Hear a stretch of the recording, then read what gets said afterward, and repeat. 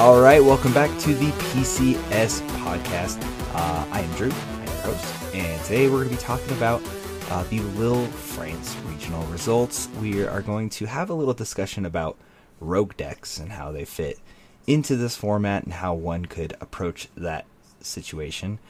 We're going to talk about the World's qualifications, North America versus the rest of the world, and how Pokemon can really justify how point distribution works for qualifying for Worlds. And then we're going to wrap it up with a quick discussion about Lugia coming in out of Silver Tempest and how it's going to squeeze its way into our meta. With me today is Justin, also known as Pokebrews. What's going on, man? How was your week? Oh man, it was really, really good actually. I was very busy this weekend. I had a whole list of honeydews that I got done, and then ended up competing in my first local, the Team Challenge qualifier. Got knocked out on the finals by, of course, Mew VMAX, so didn't make it on the first round, but got 3 more to go, so we'll hopefully get one of those wins here. How was your weekend? It's good. I watched the Halo World Championships and a little bit of the Lille Regionals as well. I did win a tourney on Saturday with a kind of unorthodox Melmetal VMAX Colress 4 Hyper Potion deck. I was kind of testing the water because I'm a full believer in Goodra. I really do think that it is a good deck, but I'm wondering if maybe just decks that can utilize 4 double turbo energy, 4 Hyper Potion, and 4 Colress is actually just good. And I actually really think that just Colress, Hyper Potion, DTE makes a deck good. And I'm wondering what other skeletons I can kind of apply that same engine to. And maybe it'll see similar results to things like Goodra. I'm not super confident. But one of my teammates kind of brought it to my attention that maybe Gardevoir VMAX would be a really good plug for something like that because it has the auto 80 healing built into its attack. So kind of testing the water there. Just, I have a little bit of time between now and San Diego, which is my next regional, so gotta leave no stone unturned. The double turbo Hyper Potion combo, especially combined with Colress, it's really good, honestly. And I could see it working with a lot of stuff other than Goodra, even though we're both big Goodra fans. But yeah, that's actually really cool to see the Melmetal VMAX actually take a win. Honestly, that's really cool. Yeah, no, I definitely didn't expect to see any results from it other than to whether prove my theory right or wrong. And it's still a little bit up in the air because Melmetal's kind of a tanky attacker, has the potential to hit 280. Not meta relevant by any means, but yeah, it was kind of neat to see. Other than that, watching the Halo World Championships, Optic won. Optic is my favorite Halo squad, so it was really, really cool to see that. But you guys aren't here to listen to Halo. You guys are here to talk about the Pokemon TCG and the results from the Lille France regional. There were only 573 Masters in this regional. And I feel like the deck variety just wasn't very wide. And maybe that has to do with attendance. Or maybe it's just because there were 500 really good players here who decided to bring something super meta relevant. And what ended up taking the whole thing?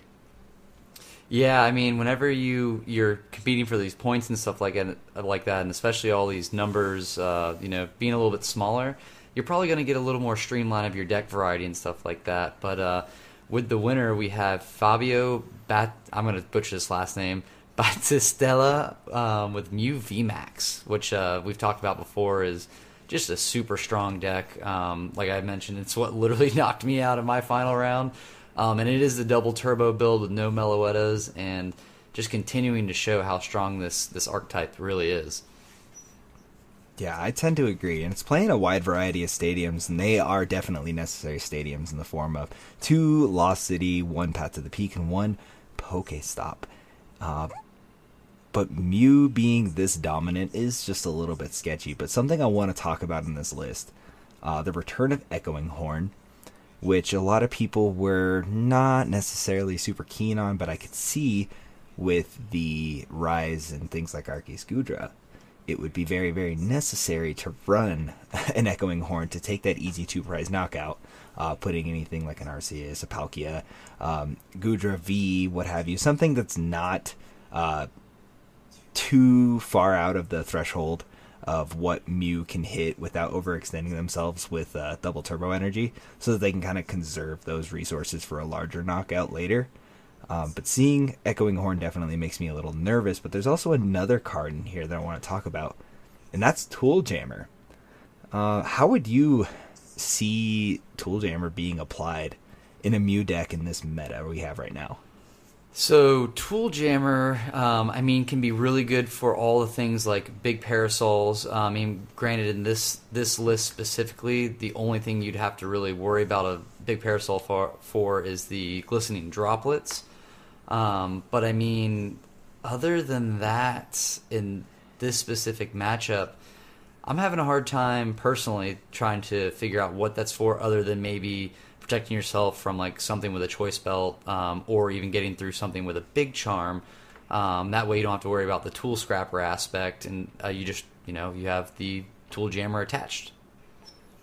Yeah, I tend to agree, and I think that Tool Jammer definitely makes a lot of sense. Being 310 HP and already limiting your damage output with double turbo energy, it kind of balances out the matchup. So you're relatively two-shotting some things and one-shotting most things that haven't evolved yet. But V-Stars are just a little harder to get to, and digging through your deck to get 2 tablets every single time you need to hit something around 280, and then watching things like Arceus and Kyurem all apply large HP numbers with things like Big Charm, or just naturally having 330 HP. It's nice to kind of have that to combat it, but it came up huge in the final because it does limit Blissey's ability to use Cape of Toughness, which increases its HP by 50. So it ended up being super useful if you attach it to Mew VMAX and an opponent's Giratina Plus belt is trying to take a KO. It's going to be a lot harder for them to approach that threshold. So super sick to see Tool Jammer kind of find its way back in. The Echoing Horn definitely makes me a little nervous. And the last thing I want to talk about is the absence of any of these like upper echelon Mew decks of using the Pokemon catcher. Like, I feel like we kind of blinked and all of a sudden it was out of Mew decks. Yeah, the Pokemon catcher, just adding another flip card to it, yes, it can be helpful, but at the same time, I feel like sometimes that could just be a dead card. Especially with this DTE build, it's kind of just really going for long-term consistency versus, that really aggressive, hey, if I don't have to use my boss for this turn, that means I can get Elsa's Sparkle instead. So I just don't think in this build specifically that it necessarily needs it. But then again, I could be wrong. It could just be one of those things, the flavor of the week. How many times have we seen the Rotom phones go in and out of the list? How many times have we seen, like I mentioned, the Echoing Horn and stuff like that? So there may be a world where we do see that come back in, but I honestly don't think in the DTE build it's necessarily like a necessity. It's something that if you can find the room for it, go for it. But I don't think it's going to be the end of the world if you don't put those in there. Right. No, and I tend to agree. And the only reason I bring that to light is because it's only running one boss's orders. Obviously, the new Mew build runs Palpad, but at best you get to utilize boss twice. So you're kind of relying on the access to things like Cross Switcher and just being able to have access to things like the tablets to take the knockout on whatever's in the active. So it doesn't appear to be that aggressive, but at the end of the day, it's still Mew VMAX and just hits perfect numbers because of all of its additives. Yeah, exactly. The cross switchers are the big aspect. You are also playing that Silene in there, so you can technically loop back the Palpad and the boss, so you can effectively use it multiple times if you really wanted to. And it is a very viable strategy. That was actually one of the plays that my opponent this past weekend used. He Ultra Balled a boss away and then Silened back the boss just to thin more cards out of his hand and things like that. So, but yeah, the cross switchers are definitely something that they're relying a lot more heavily on as far as a more consistent. As well as when Mew attacks with that Genesec's attack, it has to reset anyways, so a lot of times they'll be switching that to the bench and then cross-switchering it back up, so it helps reset that attack, as well as getting the bossing effect. Yeah, no, that's a super good observation, and I really do like that. And the Silene ended up being the game-winning card for Fabio. And we'll go ahead and talk about the second place Blissey V featuring Miltank deck that ended up making its way all the way to the finals. Was one thing I want to point out is watching this cat on stream. Their name is Jamie. They don't have a limitless page or anything like that. They have no previous high placings at any Pokemon event, at least that's been through like Pokemon regulated stuff that allows them to have championship points and so on and so forth. They ended up playing Blissey. They landed on a list that ran 2 Sharon's Care, 3 Boss, 4 Path to the Peak, 4 Cape of Toughness. And I want to say it's the Yell Towel, if you will, the one that heals 50 from both active Pokemon. Yep, Team Yell Towel. Yep. Yeah. So this list seems pretty good. I don't think it got a very favorable matchup playing against Mew because it has so many switch outs, because this list played Tool Jammer. It just makes it a little bit difficult for a list like this to survive. Obviously, the Miltanks aren't going to do anything with a Tool Jammer Mew that can use Max Miracle on back-to-back turns to just shred through anything with 130 HP or less. Yeah, exactly. That shred is dumb with added a Tool Jammer to it. Absolutely. And in Game 3 in the finals, the one Pokestop that was played in the Mew deck was placed in the field, and on 2 or 3 back-to-back turns, Jamie decided to use Pokestop to try to get an advantageous position to draw into the things that they need. One thing I want to point out in this list is it runs 4 Hyper Potion, 4 Yell Towel, 1 single Trekking Shoe, and 3 Quick Ball plus 4 Cape. Those are all of the items you could have potentially pulled off that Pokestop. Realistically, none of them would help you against Mew other than Cape. And in those specific instances, Jamie had already placed those Capes on the Blisseys, or I think it was one Miltank at one point that had one just to kind of stave off a knockout or burn a power tablet from the opponent. And it did nothing for them. It absolutely robbed them. It put things like Avery, Sharon's Care, Path to the Peak right into the discard pile because you can only pull item cards off of that Pokestop. And I was beside myself. And it's not because I'm saying, oh, what a rookie, why are they playing it? Obviously drawing into maybe an extra Quick Ball or the Trekking Shoe to potentially get into that next item you need is solid. But you're not running a high enough count of items that are going to sway the game one way or another to justify playing that stop. Yeah, so like I mentioned, I was so busy this weekend I actually didn't get to watch any of the games, but from just my kind of player experience, the only reason I could see him doing something like that, and I don't know the situation specifically, I have to go back and watch, with Blissey specifically though, that card takes energies from the discard pile and attaches to himself. So my only thought would be that maybe they were hoping to get more energies in the discard pile to start stacking up a Blissey a little bit faster. Granted, like I said, I don't know the scenario, whether there was already enough on the Blissey or they weren't attacking with Blisseys or what the issue was. But from my like outside perspective, that's what I could see maybe that they were going for, is trying to get more energies there to be able to ramp up a Blissey even faster once they start doing attacks. But in my also experience, I'm not a fan of Pokestop. Anytime my opponent plays it down, I just ignore it. I've been burned by a Pokestop too many times, and obviously, from what you're saying, this happened to Jamie as well. But I can see in this specific matchup where that could potentially help them, as well as if they did happen to hit a Hyper Potion or they did happen to hit the Quick Ball or just something, it could help that much more, but it does not sound like it worked out for them too well. No, definitely didn't. And I understand they were trying to freeze Mew and get get a little bit deeper into the deck to have access to things like Paths of the Peak to stop the draw from Genesect and so on and so forth. But I can't in my mind realistically find a line of play where even one card off of the Pokestop would have changed how that worked for Jamie.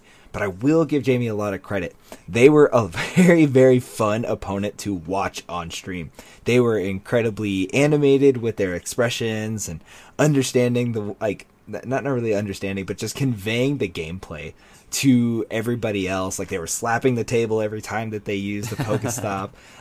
You could see their expression because the camera was on their face, and they'd throw their hands up, they'd roll their eyes, and you'd see them draw off the top of their deck, and they just roll their head backwards, and you knew that they were like stressed out because they were in, obviously a top 2, winner of this wins Lille Regional type of deal. And I really, really enjoyed watching them on stream.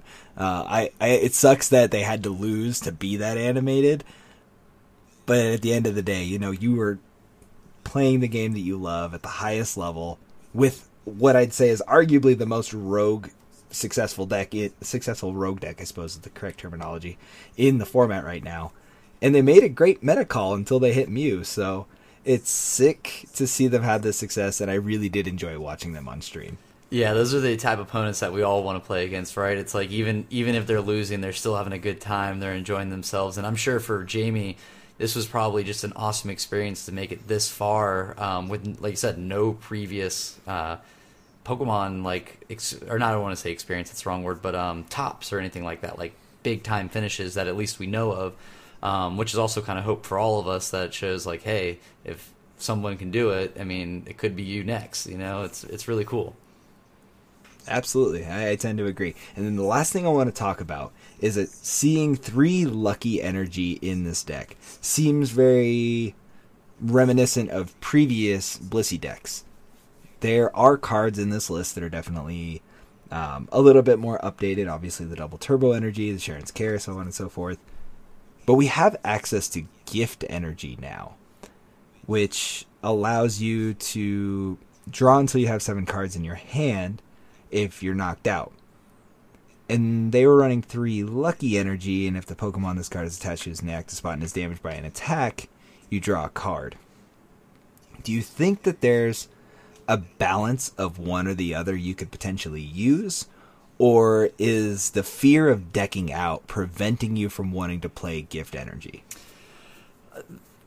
This is a hard one. So personally, I like the Lucky Energy better than the Gift Energy, just because in the few game experience that I have with Blissey itself, you tend to build up really large hands really fast. And you kind of hold on to those hands for the most part throughout most of the game, because you don't see a lot of Marnies in play right now. With Gift Energy, if that is attached in your hand 7 or greater cards, it literally does nothing for you. Whereas Lucky Energy, you could have a hand of 15 cards, and you still get to draw an extra card if you take damage. So in that aspect, it's great. Although the obverse side of that is the fact is, if it's attached, you might also deck yourself out if you're getting hit so many times. I've experienced this playing against someone playing Blissey who I wasn't doing a lot of damage to them, but I just kept milling them cards because they made the mistake of attaching those energies back from their discard pile to the Blissey, which, granted, you do have that option, but if you do make that mistake and they're stuck there, it's kind of... It can be very touchy. So there could be a world where you find a blend of maybe Lucky and Gift Energy, and in each scenario you can kind of attach as you need from your discard pile the specifics. But realistically, I just think Lucky Energy might be the better call, because at the end of the day, even if you get Marnied and you have 3 Lucky Energy attached, you're still building your hand up to 7, versus Gift Energy, you're building up to 7 anyways. And so it's just kind of like that larger hand, better odds, I guess, scenario with Lucky Energy versus the Gift Energy. For sure, and I'm thinking like maybe along the lines of like 1 Gift Energy, 2 Lucky Energy, or you start cutting into something like Double Turbo Energy, which at the end of the day helps you with damage output, but also includes a damage reduction on it itself. So I'm not a big Blissey player. I was actually very excited to see Blissey lose, because I really don't like playing against that deck. But at the end of the day, obviously, there's something to be discussed in terms of Gift Energy, especially with Jamie bricking as hard as they were, consistently having hand sizes that were below that 15 card limit that we were talking about. Having a Gift Energy that you could part ways with through Greninja to draw a little bit of cards. If you don't get what you need off of that, attack with Blissey, slap the gift energy on there, get yourself back into a position where you can establish a board state. I think one of them seems reasonable in that aspect, but I tend to agree with yours. If you're not getting knocked out, Lucky Energy allows you to draw cards whether or not you're KO'd or not. Yep, so exactly.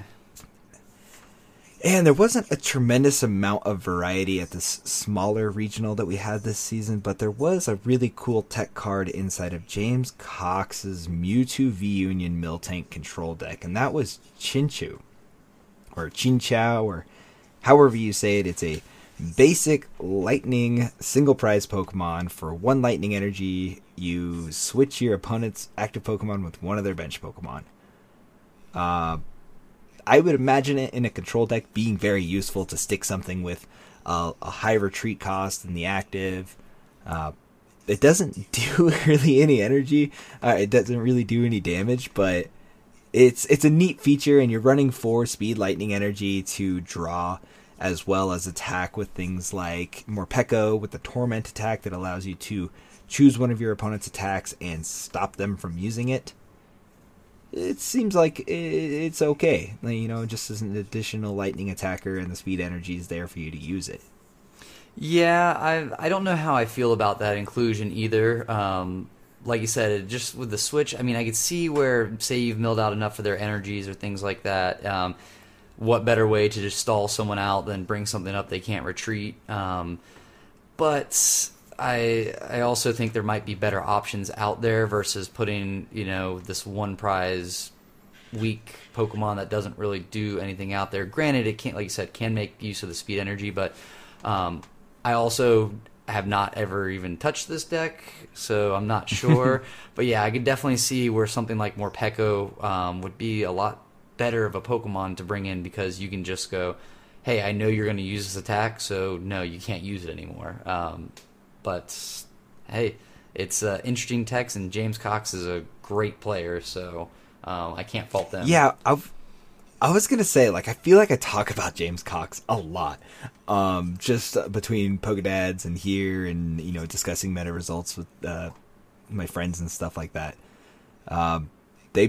This is the first time I've seen them dabble in something along the lines of control, and they placed pretty well. I want to say it was top 60, something like that, and that's substantial. So really cool to see a deck like this have some sort of an impact in the field, which we're going to transition into and talk about here in a second. The Lille Regionals top 16 consisted of 1 Mew in top 8, 1 in 14th place. You had 2 Giratina Comfies, 2 Inteleon Palkias, obviously 1 Blissey Miltank, and then you had a Kyurem Palkia.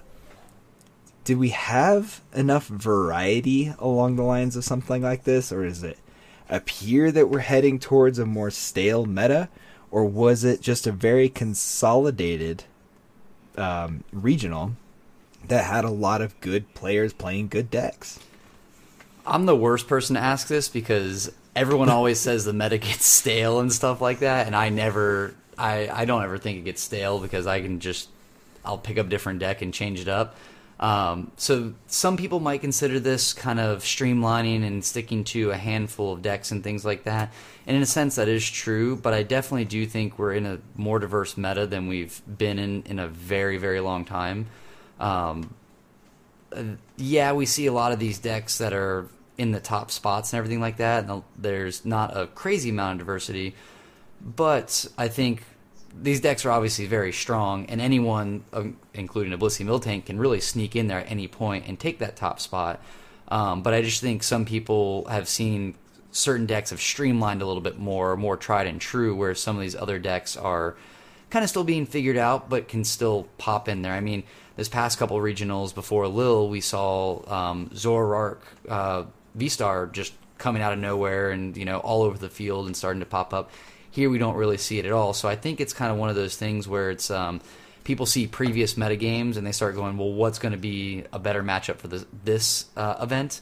Kind of like we've talked about in the past, metagaming the metagame. And so some of these people maybe stumble upon the same ideas of, hey, this is what did well last time, so let's all play this time.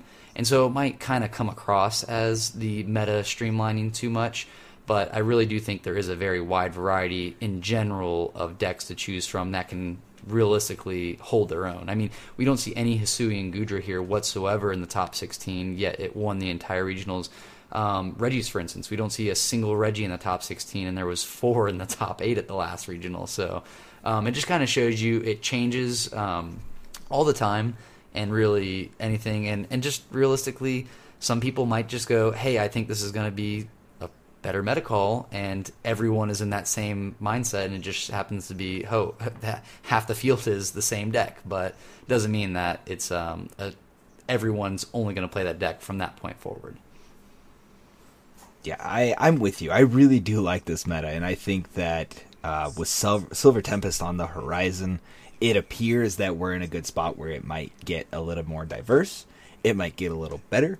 It might bring a lot of things that weren't very good the past 2 sets back into the format, but that'll be a discussion for later. But what I want to talk about, seeing Blissey take a top 2 finish, going all the way to the finals, what do you consider a rogue deck? Like, other than Blissey, what rogue deck could you see in a format like this right now? Oh, well, with that, we've got to kind of really determine what's, like, rogue actually is. To some people, Blissey Miltank's not really a rogue deck. It's just that annoying deck that you play against every once in a while. I think Mewtwo Control is kind of a rogue deck. It's a known deck, but you don't really see it right now. It's hard to say. Rogue has so many different meanings, especially when it comes to Pokemon.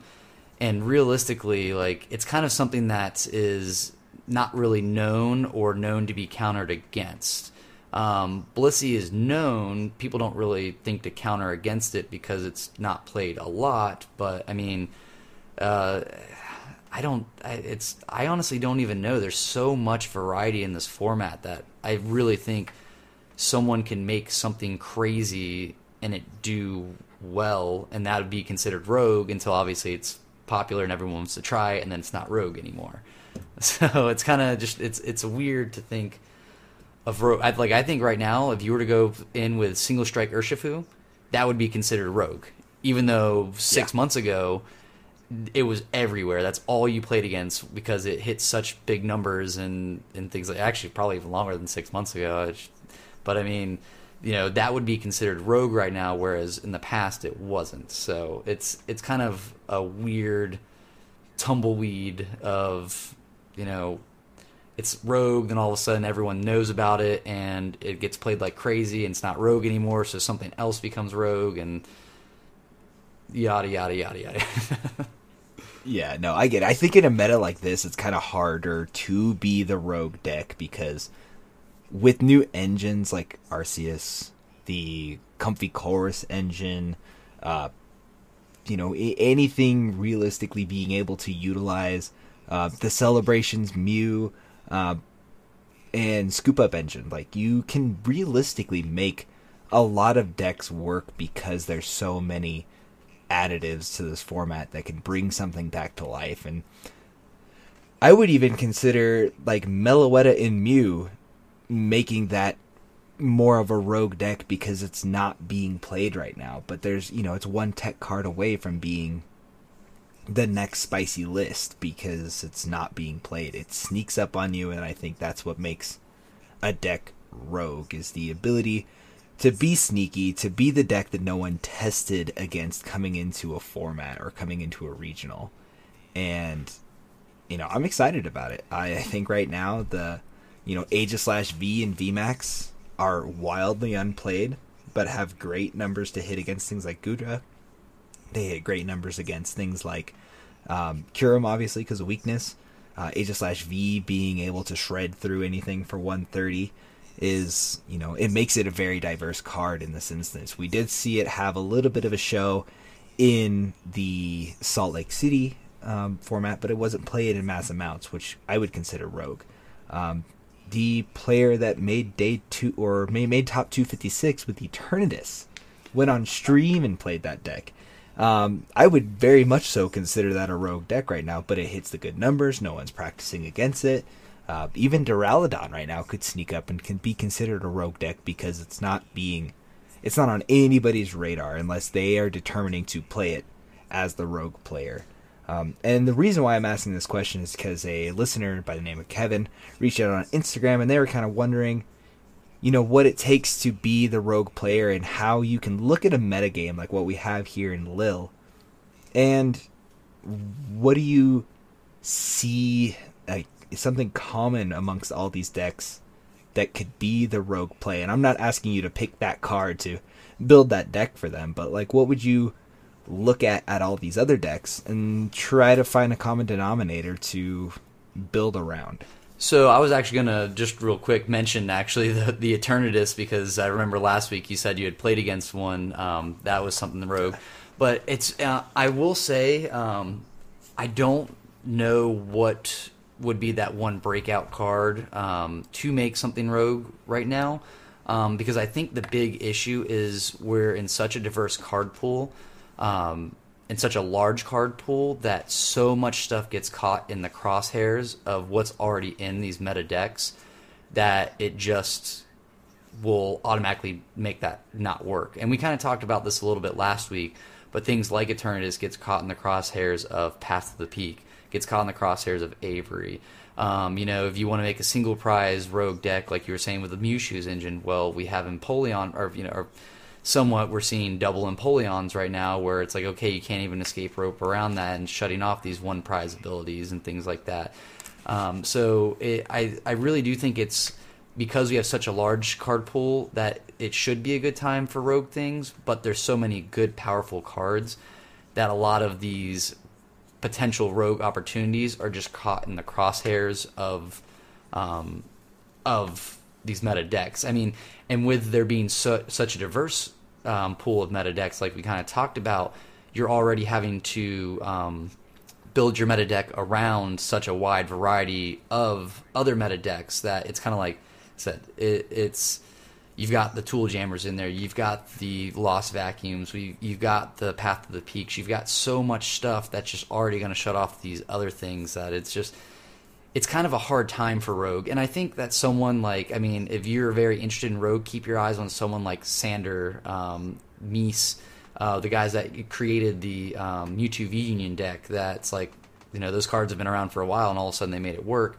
Those are the guys that are going to be able to break that, because they just have their minds just work differently, if we're being honest. But yeah, my personal opinion, I feel like Rogue is kind of in a tough spot right now because of the crosshairs of everything else. Yeah, I tend to agree. And if I was to build something rogue, other than Melmetal VMAX, it'd probably consist of something along the lines of Galarian Weezing. I'm not saying that as specifically that's going to win the next tournament format, whatever. I think it's wildly underplayed right now. I think there's a lot of decks that capitalize on going first and second that can't really punish you for playing Coughings with Ascension or having the ability to evolve Dark and Dark. With so much rope in the format right now, running something like a 3-3 or a 2-2 line of Galarian Weezing could shut these Lost Boxes down heavily and give them little to no access to really establish, a board state. Obviously, getting into things like Colress, being able to draw out and potentially find a line of play, it only puts X amount of cards in the Lost Zone, so Sableye becomes less and less of a threat as the game goes longer and you start taking prizes and forcing them out of their abilities. And then things like Vikavolt sneaking up, hitting for weakness against things like Cramorant and preventing these Lost Box decks from using their items. I'd consider that a very strong rogue play. Obviously not seeing a tremendous amount of success because Mew VMAX just won the whole thing, but if you're really interested in rogue decks, just see what the common denominator with all these decks are in terms of abilities. Like I had mentioned, Galarian Weezing seeing not a lot of play, but potentially being able to capitalize on all 16 of these top decks would be a great call. So if you're wanting to play something side meta, definitely look into something that all these top decks have, but make sure you're informed on their lines of play. Obviously, if you depend on one Galarian Weezing to help you set up something on the board like Eternatus, all these decks play like 3 rope. So please be careful and be vigilant about how you go about teching in a rogue fashion for the meta. Couldn't have said it better. And then hey, thank you. I appreciate that. So Kevin, I hope that answered your question. And then I have another quick topic. We'll brush this over pretty quickly. The World Championship qualifications for 2023. I've gone over this on the Pokedads a little bit, but one thing I wanted to bring to our listeners' attention and talk to you about, Justin, is U.S. and Canada, North America, if you will, needing 500 points as a master to qualify for Worlds. And this isn't your day 2 invite or anything like that. This is just to get into Worlds. You need 500 points. And in Europe, you need 350. Latin America, you need 250. Oceania, 250. Middle East, South Africa, 250. Right now, our number 1 player in the U.S., Azul GG, has 310 championship points. He is super duper close to getting his invite. Cal Connor, I want to say that's Drew Kennett right below him, Grant Manley, yep. Jake Santiago. These are all really, really good players. If you're on Twitter, you see these guys' names pop up a lot.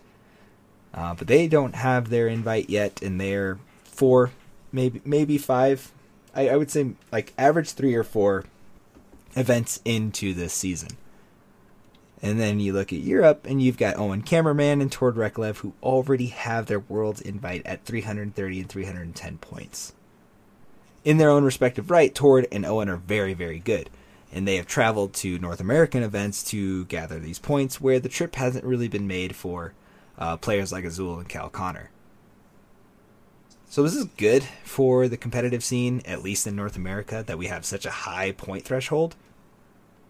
Or does it need to be balanced just a little bit?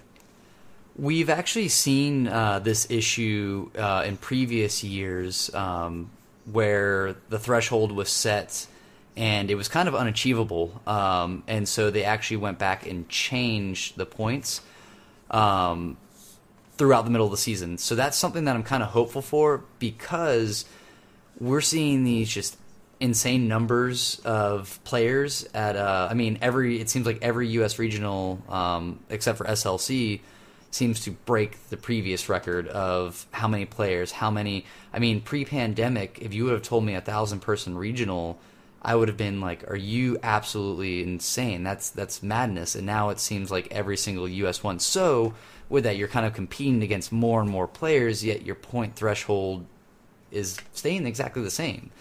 And so I just think that's making it way too hard for the average player right now to get those points, at least in the U.S. I mean, we see it in Europe.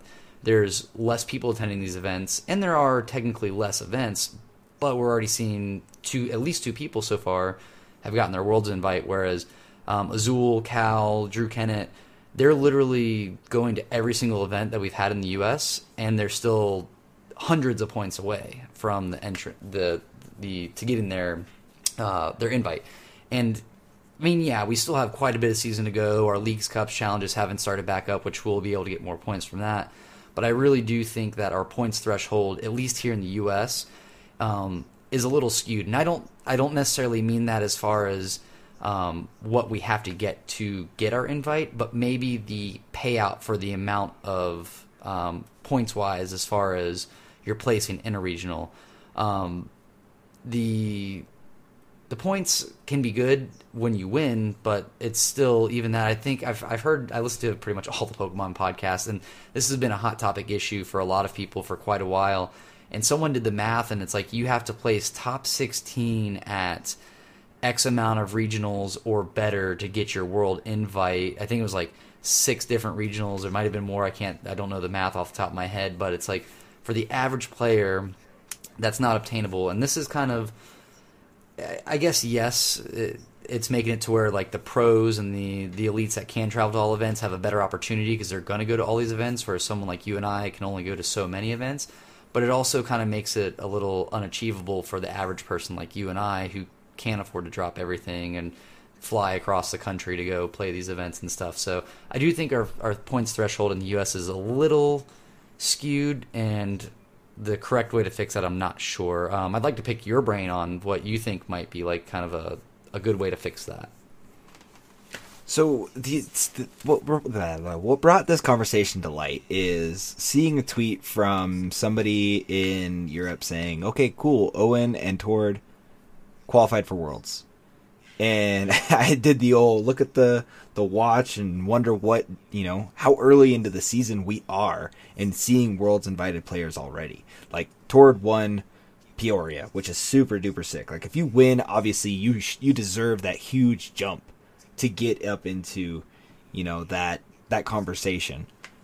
But being 350 points versus 500 in US and Canada, and I'm not saying like, oh yeah, well, like, the European players need to compete at the same level that we do because, like you said, they have less events. But I'm wondering if maybe 350 is just a little low.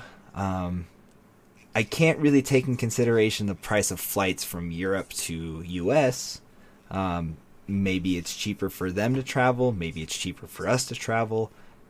But I don't really feel like there's a level playing field between, players who qualified after going to 3 to 4 events versus players who, have gone to every U.S. event and are still fighting for those finishes. But it seems like maybe bumping up the Europe, Oceania, maybe not Oceania because they have so few events, but Latin America up maybe to 450, maybe to like 400 on the nose would seem a little better. I'm not trying to qualify for Worlds. I'm not saying like, oh well, it's unfair, like they're gonna bump me out of an open spot that I need because I'm obviously not competing with European players.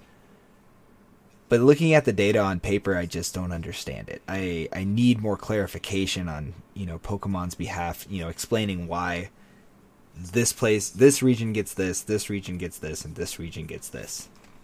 Yeah, I think that's really based on the like I said, the amount of events that happen, and I think they do some kind of really vague calculation on how many players they expect in each area and stuff like that. But I mean, I said, when we're seeing record number of people turn out, and you're having to, fight against 1,100 other players to potentially get points. I mean, it, like I said, unless you're going to every single event right now, it's impossible. And then, like I said, Cups and Challenges still have yet to come back, but with the fact that we're only going to come back with half a season to potentially even get those, this year I had originally planned to make my hardcore run for my Worlds invite. Granted, things change with having a kid and stuff like that, so not starting until 2023 kind of put me on the back burner. But the moment they announced that League Cups and Challenges weren't happening until over halfway through the season, even that kind of made me like, well, I don't know if that's achievable because I just can't drop the money to go to every single event. I mean, I could, but the wife probably wouldn't be happy. Especially having a kid too. But it's like, this literally, I feel like, is more geared towards the people. I tread lightly on the term of saying it, but almost like that pay to play scenario where if you've got the money and the time to go to events, you have a good chance at your World Invite.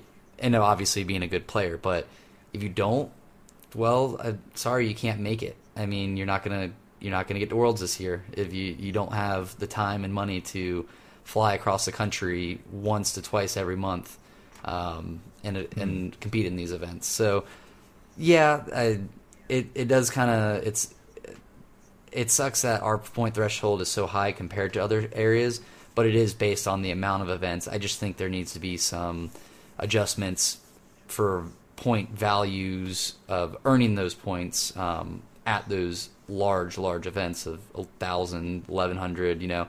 Soon we might even be seeing 1,200, 1,300 person events. Yeah, I can't even imagine what NAIC is going to look like this year, especially with how successful that event was run last year, at least on paper. And then the hype of Worlds, I would imagine NAIC, and if it's at a different location this year, being, a 1,200 master event, which would be pretty bonkers. but I don't have a lot of complaints. Maybe I'm looking for more clarification and more direct results as to why the threshold is so high for US for a player to finish at 256, walk away with 30 points, or go win a League Cup for not spending $60, $70 entry and get the same amount of points. Like, you win 5 games, you get 30 points for $70 after making a trip to this large event. It seems like something needs to change there, the way that math adds up. Oh, yeah, I harped on that last episode enough where I can spend a whole weekend and a ton of money, or I can spend half a day and walk away with stuff. So, I mean, yeah, it's kind of like beating a dead horse, but it's, maybe this will balance out. But I do think come 2023, there's a lot of people that are in my same situation who aren't starting until 2023. We're going to see these insane events, and it's just going to make it even harder to get more points. Yeah, either that or Pokemon partner with other people like Dragon Shield so they can, not internationally, but at a regional level, do medium-sized events. 100 championship point finishes and stuff like that. Oh, I would love them to bring stuff like that back, like doing a cup for day 2 for people who didn't make it, and at day 2 of the regional, they can actually earn some points that way. They used to actually do stuff like that. I don't know, I haven't heard of them doing anything like that since we've been back from COVID, but pre-COVID they would do stuff like that where they would run like one large cup for the day 2 people who flew in and were hanging out for the day because they didn't know they were going to make day 2. But I think that'd be really cool for them to bring stuff like that back. Yeah, or bring back state and city championships too. I think that would be helpful as well. Let's do All right, it. and then our last topic is a question from Luis on Instagram, and thank you so much for reaching out. I appreciate you. Luis asks, is Lugia V-Star going to be worth it, and will it work in our format? And for those who don't know what Lugia does, the Lugia V is a 220 HP colorless Pokemon, weak to lightning, resistant to fighting. For 1 colorless, it does read the winds. You discard a card from your hand. If you do, draw 3 cards. Super busted in pre-release. Anyone who pulls that's going to be, just stomping all day long. For 4 colorless, it does Arrow Dive for 130, and you discard a Stadium in play. But that's not what we're here for. For the Lugia V-Star 280 HP, also weak to lightning. For 4 colorless, it does Storm Dive for 220 damage, and you discard a Stadium in play, and its V-Star power is an ability. During your turn, you may put up to 2 colorless Pokemon that don't have a rule box on them from your discard onto the bench. And that seems like a really busted ability because it doesn't end your turn or anything like that. But in the same set, we're getting Archeops or Archeops, however you say that Pokemon's name. Archeops. Yeah, and it's a Stage 2 Pokemon, 150 HP, with the ability Primal Turbo. Once during your turn, you may search your deck for up to 2 special energy and attach them to one of your Pokemon, then shuffle your deck. It is also a colorless Pokemon, so it works incredibly well with Lugia V-Star's ability.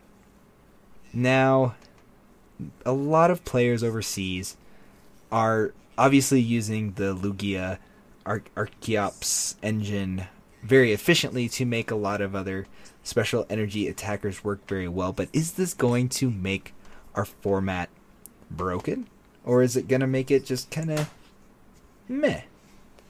I personally think it's going to make our format even more diverse and really fun, if I'm being honest, because there's a lot of cool sneaky plays that you can do with that, especially with the V-Star being an ability and not an actual attack. So, I mean, you could really set something up to go just whenever. I don't know. I think it'll bring back a lot of archetypes that have since died. I know I mentioned Single Strike earlier, maybe some Rapid Strike, just because that Archeops is really good. The fact that you can just attach 2 special energies from your deck without any cost, and you can still attach from hand, and I believe they stack too. So, I mean, you really could just... It's crazy. With that mixed with things like Thornton for other random basics and evolving, I mean, you could really make some crazy toolbox decks out there that just people don't expect, honestly. Yeah, no, I'm kind of in the same camp with you. I think that Lugia definitely adds an extra dimensional layer to our already very diverse format. But I don't think Lugia V-Star is going to be your main attacker. I think you basically use it for its ability.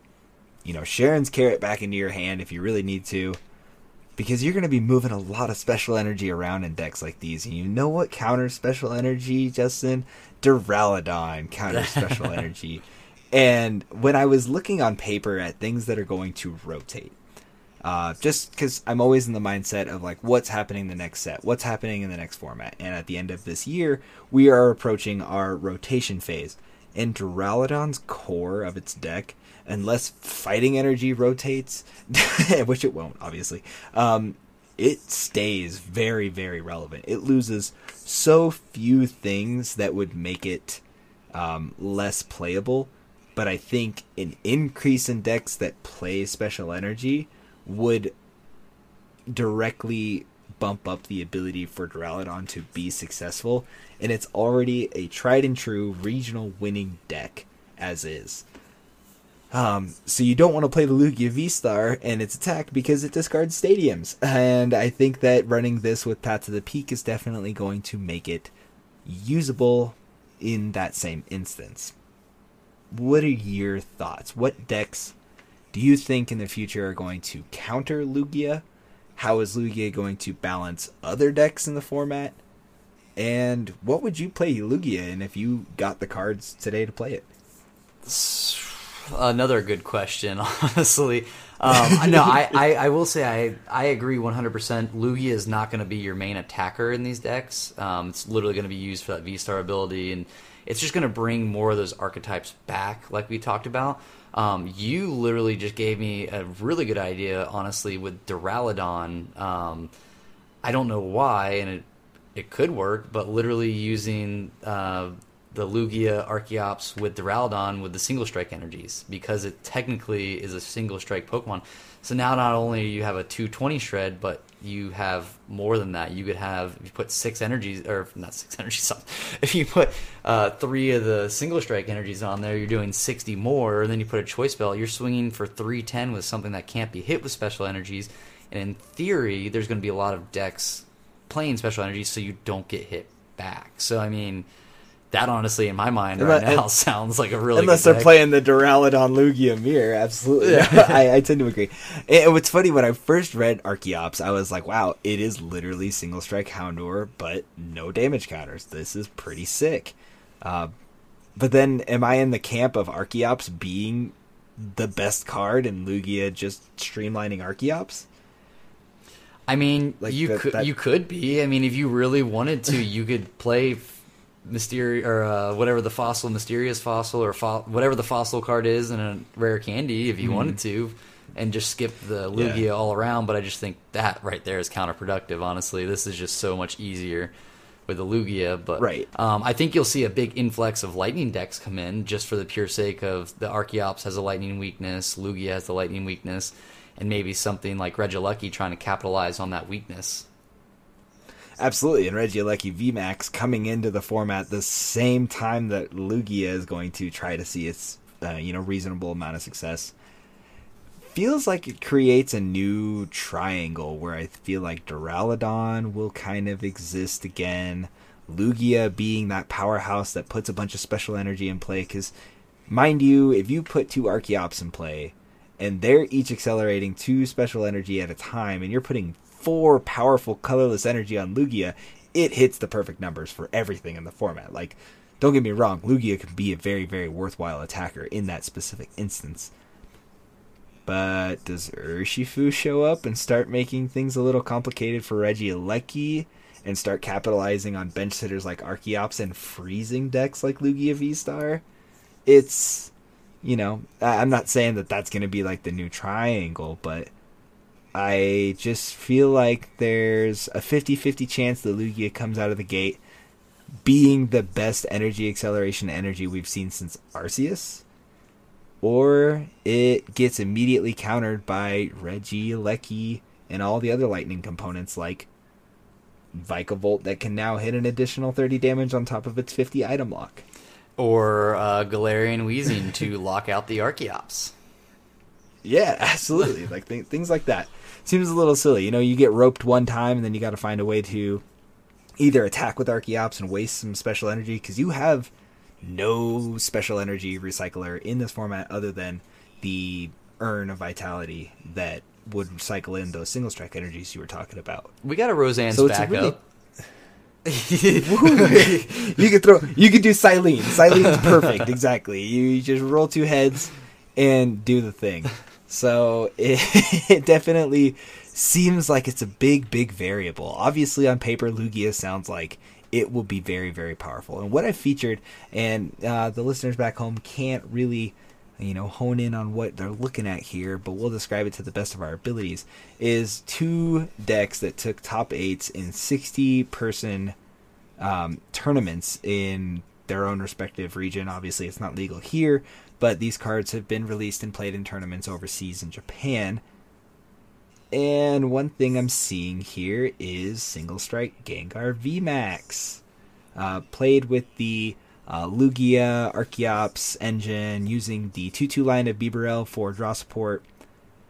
Running 4 Marnie, running 4 Serena to be able to either Gust V Pokemon or draw 5 cards after you discard something from your hand. I can't remember what that card does off the top of my head. Same. But the wide amount of special energy in this deck, in the form of 4 powerful colorless energy, 4 single strike energy, 2 Aurora energy, 2 hiding dark energy, 1 double turbo energy, and then a V guard energy. But no path to the peak whatsoever. So this deck just gets eaten alive by Duraludon. Yeah, exactly. But Gengar VMAX is hitting insane numbers, being able to accelerate 2 special energy out of the deck at a time with Archeops. So it's like, does this deck set up faster than Duraludon in that instance?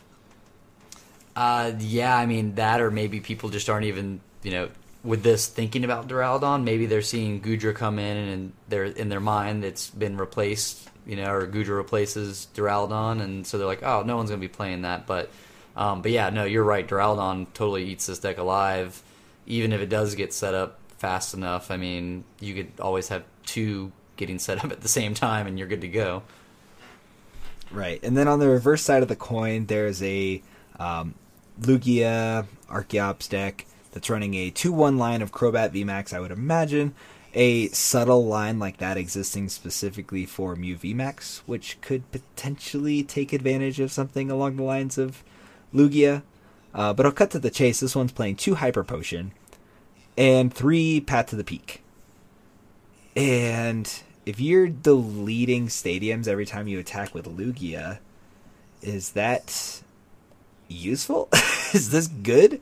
Or are you just basically saying, I'm going to attack a 3 prizer 2 times with 4 the powerful colorless energy on myself, take 6 prizes before they get a chance to realistically establish a board state, because I've now accelerated, 2 special energy accelerating Pokemon into play, and you don't get to say anything about it.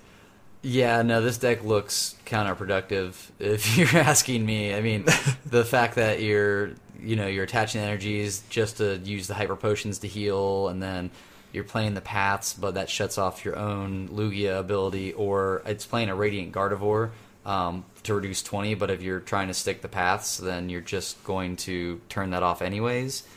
It's kind of one of those things where it's like in Goodra, I play the Radiant Gardevoir and I don't play a path because it sounds counterproductive in my opinion. If the path sticks, I'm not taking less damage. And so, I don't know, this deck is interesting to say the least. Yeah, no, definitely. And it's just, the reason why I featured these 2 is because they both made top 8 finishes, and it's really, really early into what is considered their Silver Tempest format. But, immediately they went to, I'm going to play something dark and something that can use special energies effectively.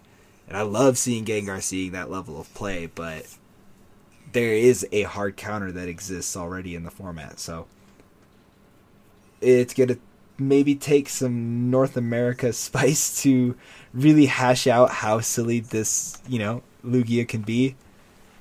But I can see it being a great additive to our format. Oh, agreed. And I think if you find something like a nice combo of these two decks, like maybe do the Gengar, but include the paths, include the hyper potions, I think that could be a winning combo. But yeah, individually, I do think I could see, this is the outside looking in, of course, but I do see inherent flaws with both. But yeah, we're still very early in the format.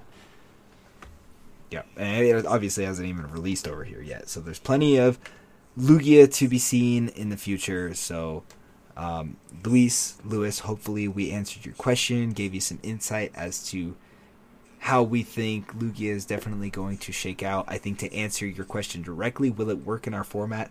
Absolutely, 100% yes. I highly doubt that these cards get bindered immediately.